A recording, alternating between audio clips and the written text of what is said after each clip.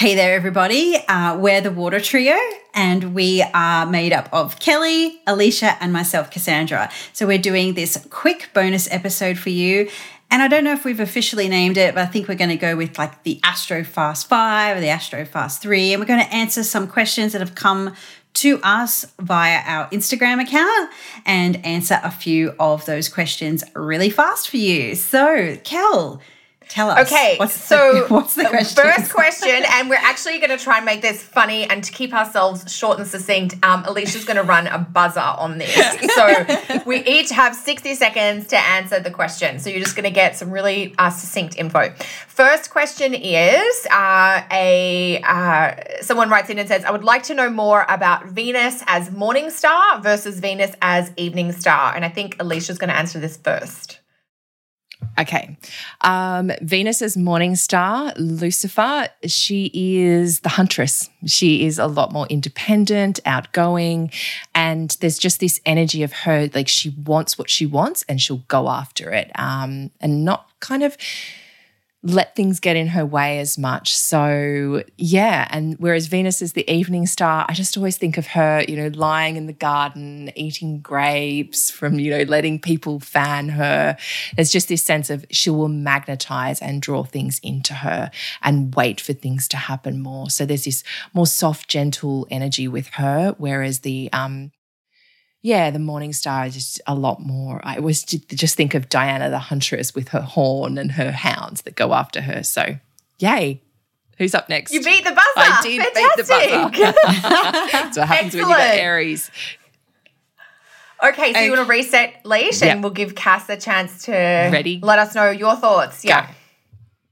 Okay, I apologise in advance for those who have not watched Game of Thrones, but I'm sure you will understand the analogy because all of these shows are made up of archetypal type of themes. So if we take the character Sansa, who is a fairly young maiden who is married off into a palace with an evil prince, she's naive, she's innocent, and she's young. And through the journeys and the processes she goes through, she emerges strong, powerful, and the Queen of the North, or maybe it was the other girl, but I didn't watch season 8 yet. But anyway, we get the gist. It's Sansa. She's young, impressionable, and expecting a happy marriage and gets everything and then emerges, reclaiming herself and reclaiming her family lineage. So a much stronger version of Venus when you are a morning star. So that's going from the evening to the morning star?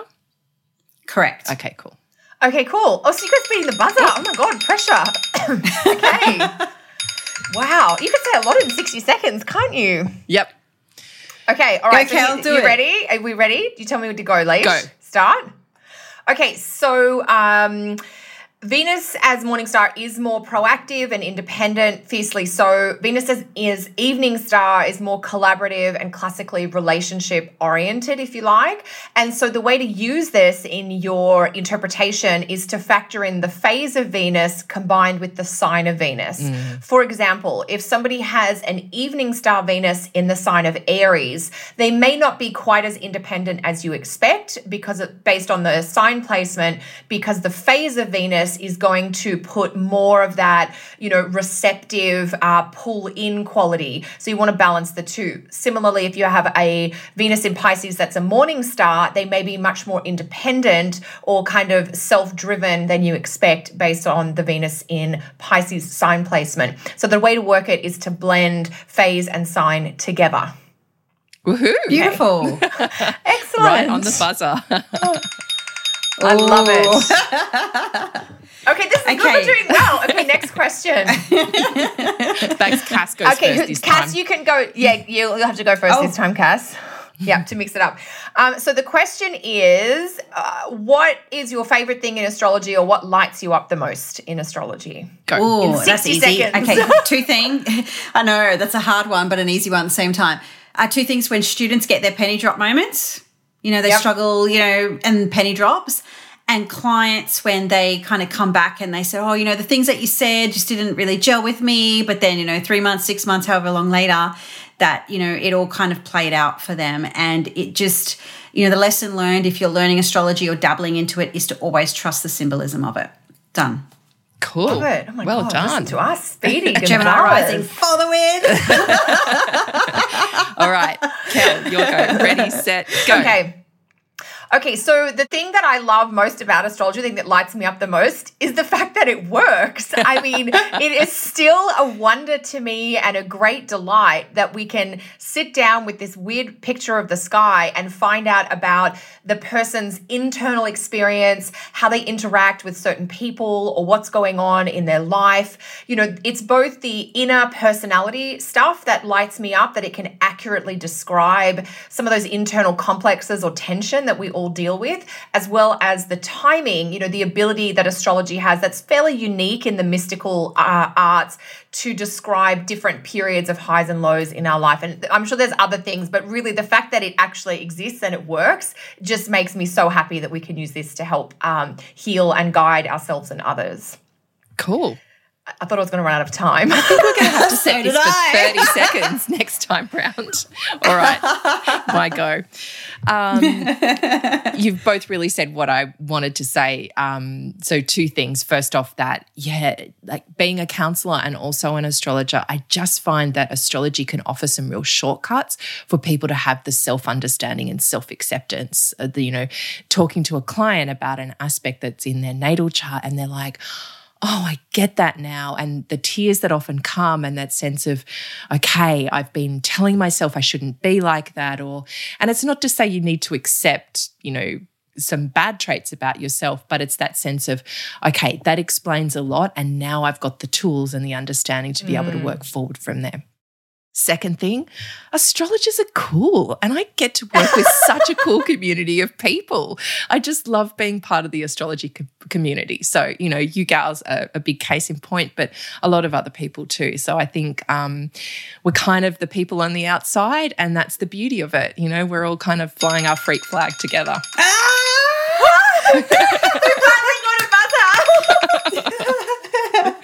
About the Aries beautiful losers. Points, Leish. Beautiful points. Cool. All right, next question. Okay, so last question. Who wants to answer first? That should be you, shouldn't it? Okay, all right. I'll ask and answered. So Leish, just give me a second to get the question out. So the question was advice for Uranus conjunct my sun in Taurus, and I guess the way I sort of read this to answer it would be: have you started the timer yet? Because I haven't started. Yes. Are you answering?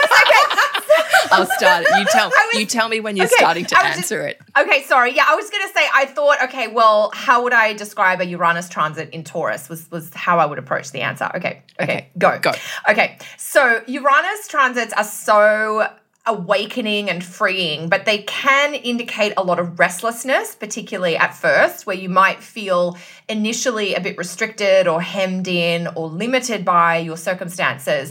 And specifically for Uranus to the sun, this is about identity and it's about expression of your core light or your essence in the world in some capacity. But I think it's a little bit about stepping into a leadership role or expressing this taking charge kind of vibe. Uranus in Taurus is asking you to maybe access this internal sort of Venusian vibe in a way that you may not have experimented with or tried yet. I love Uranus Sun transits. I think they help people really get to know a lot more about their true self and their true essence. So say yes to weird and wacky things because you will be surprised and delighted by how much you get to know about yourself in a transit like this. Oh, well done, Kel. Oh, my God. Well done. I feel like I was talking for 5 minutes. Okay, I think it's my turn next, isn't it? Yes, you're up, Leish. Yeah, and I think, I love everything that you said, Kel. I think the Marianne Williamson quote is, giving yourself the permission to shine. Beautiful. And in that way, you're unconsciously giving others that permission too. I was listening to Brené Brown recently. I think I keep banging on about this. I don't know who I've said, but the idea that authenticity, which is Uranus, is actually a practice. It's not like you reach this place. So using Uranus conjunct your sun, your personality, your identity, who you really want to shine out into the world, as a chance to peel back another layer, as a chance to hone in more, get that authenticity practice,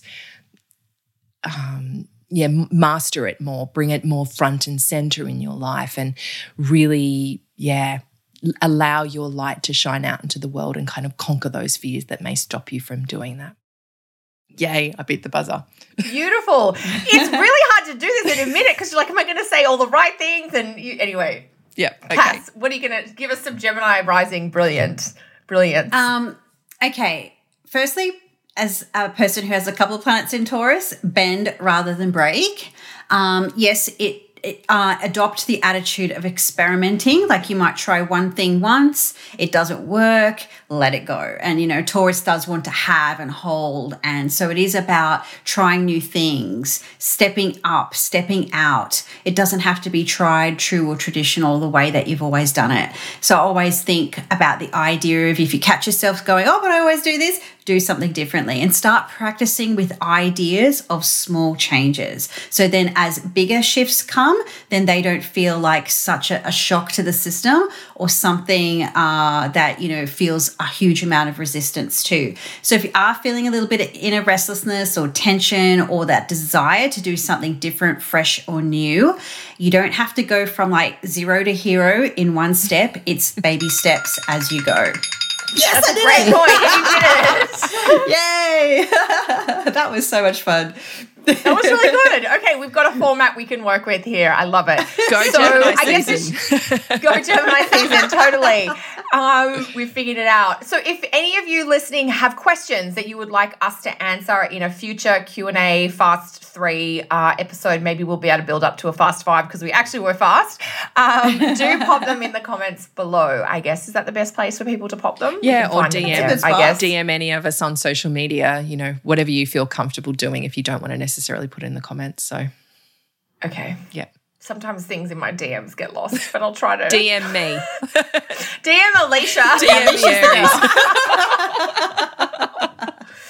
The reason I know not everybody is comfortable sharing their comment publicly, although we are going to answer them or their question publicly, we will answer them publicly. But I always love when people do post because then I'm like, oh, they're all there. And when you go to record, you can just go and grab them. Yeah. Yeah. Thanks, everyone. Okay. That was lots of fun, Thanks girls. for watching. Yeah, that's it, right? Okay, right. So I'm going to stop all these recordings. Should we end this just as fast as we did it? Yeah, exactly. See you next time. Bye.